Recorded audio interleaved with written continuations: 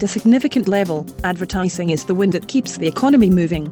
Even if that notion is little more than so much hype, few disagree that advertising is a powerful economic force. Given that reality, it's odd that advertising has such a negative image. It may be the wind that moves the economy, but it is mostly seen as an evil wind, indeed.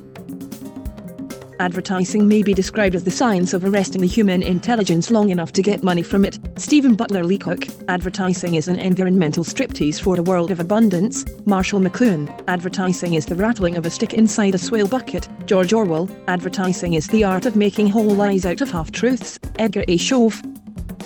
Malcolm Muggeridge argued, history will see advertising as one of the real evil things of our time.